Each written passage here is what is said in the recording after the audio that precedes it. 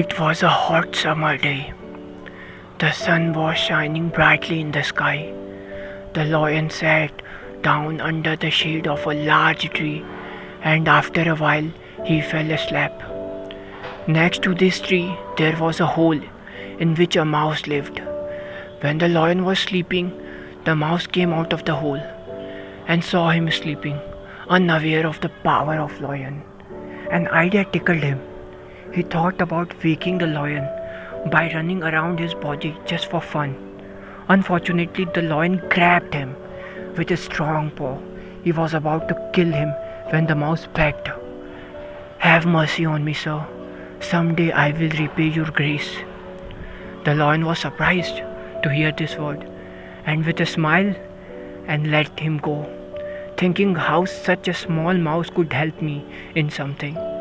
But the day came when the lion got into trouble. He was caught in a hunting net under that very tree.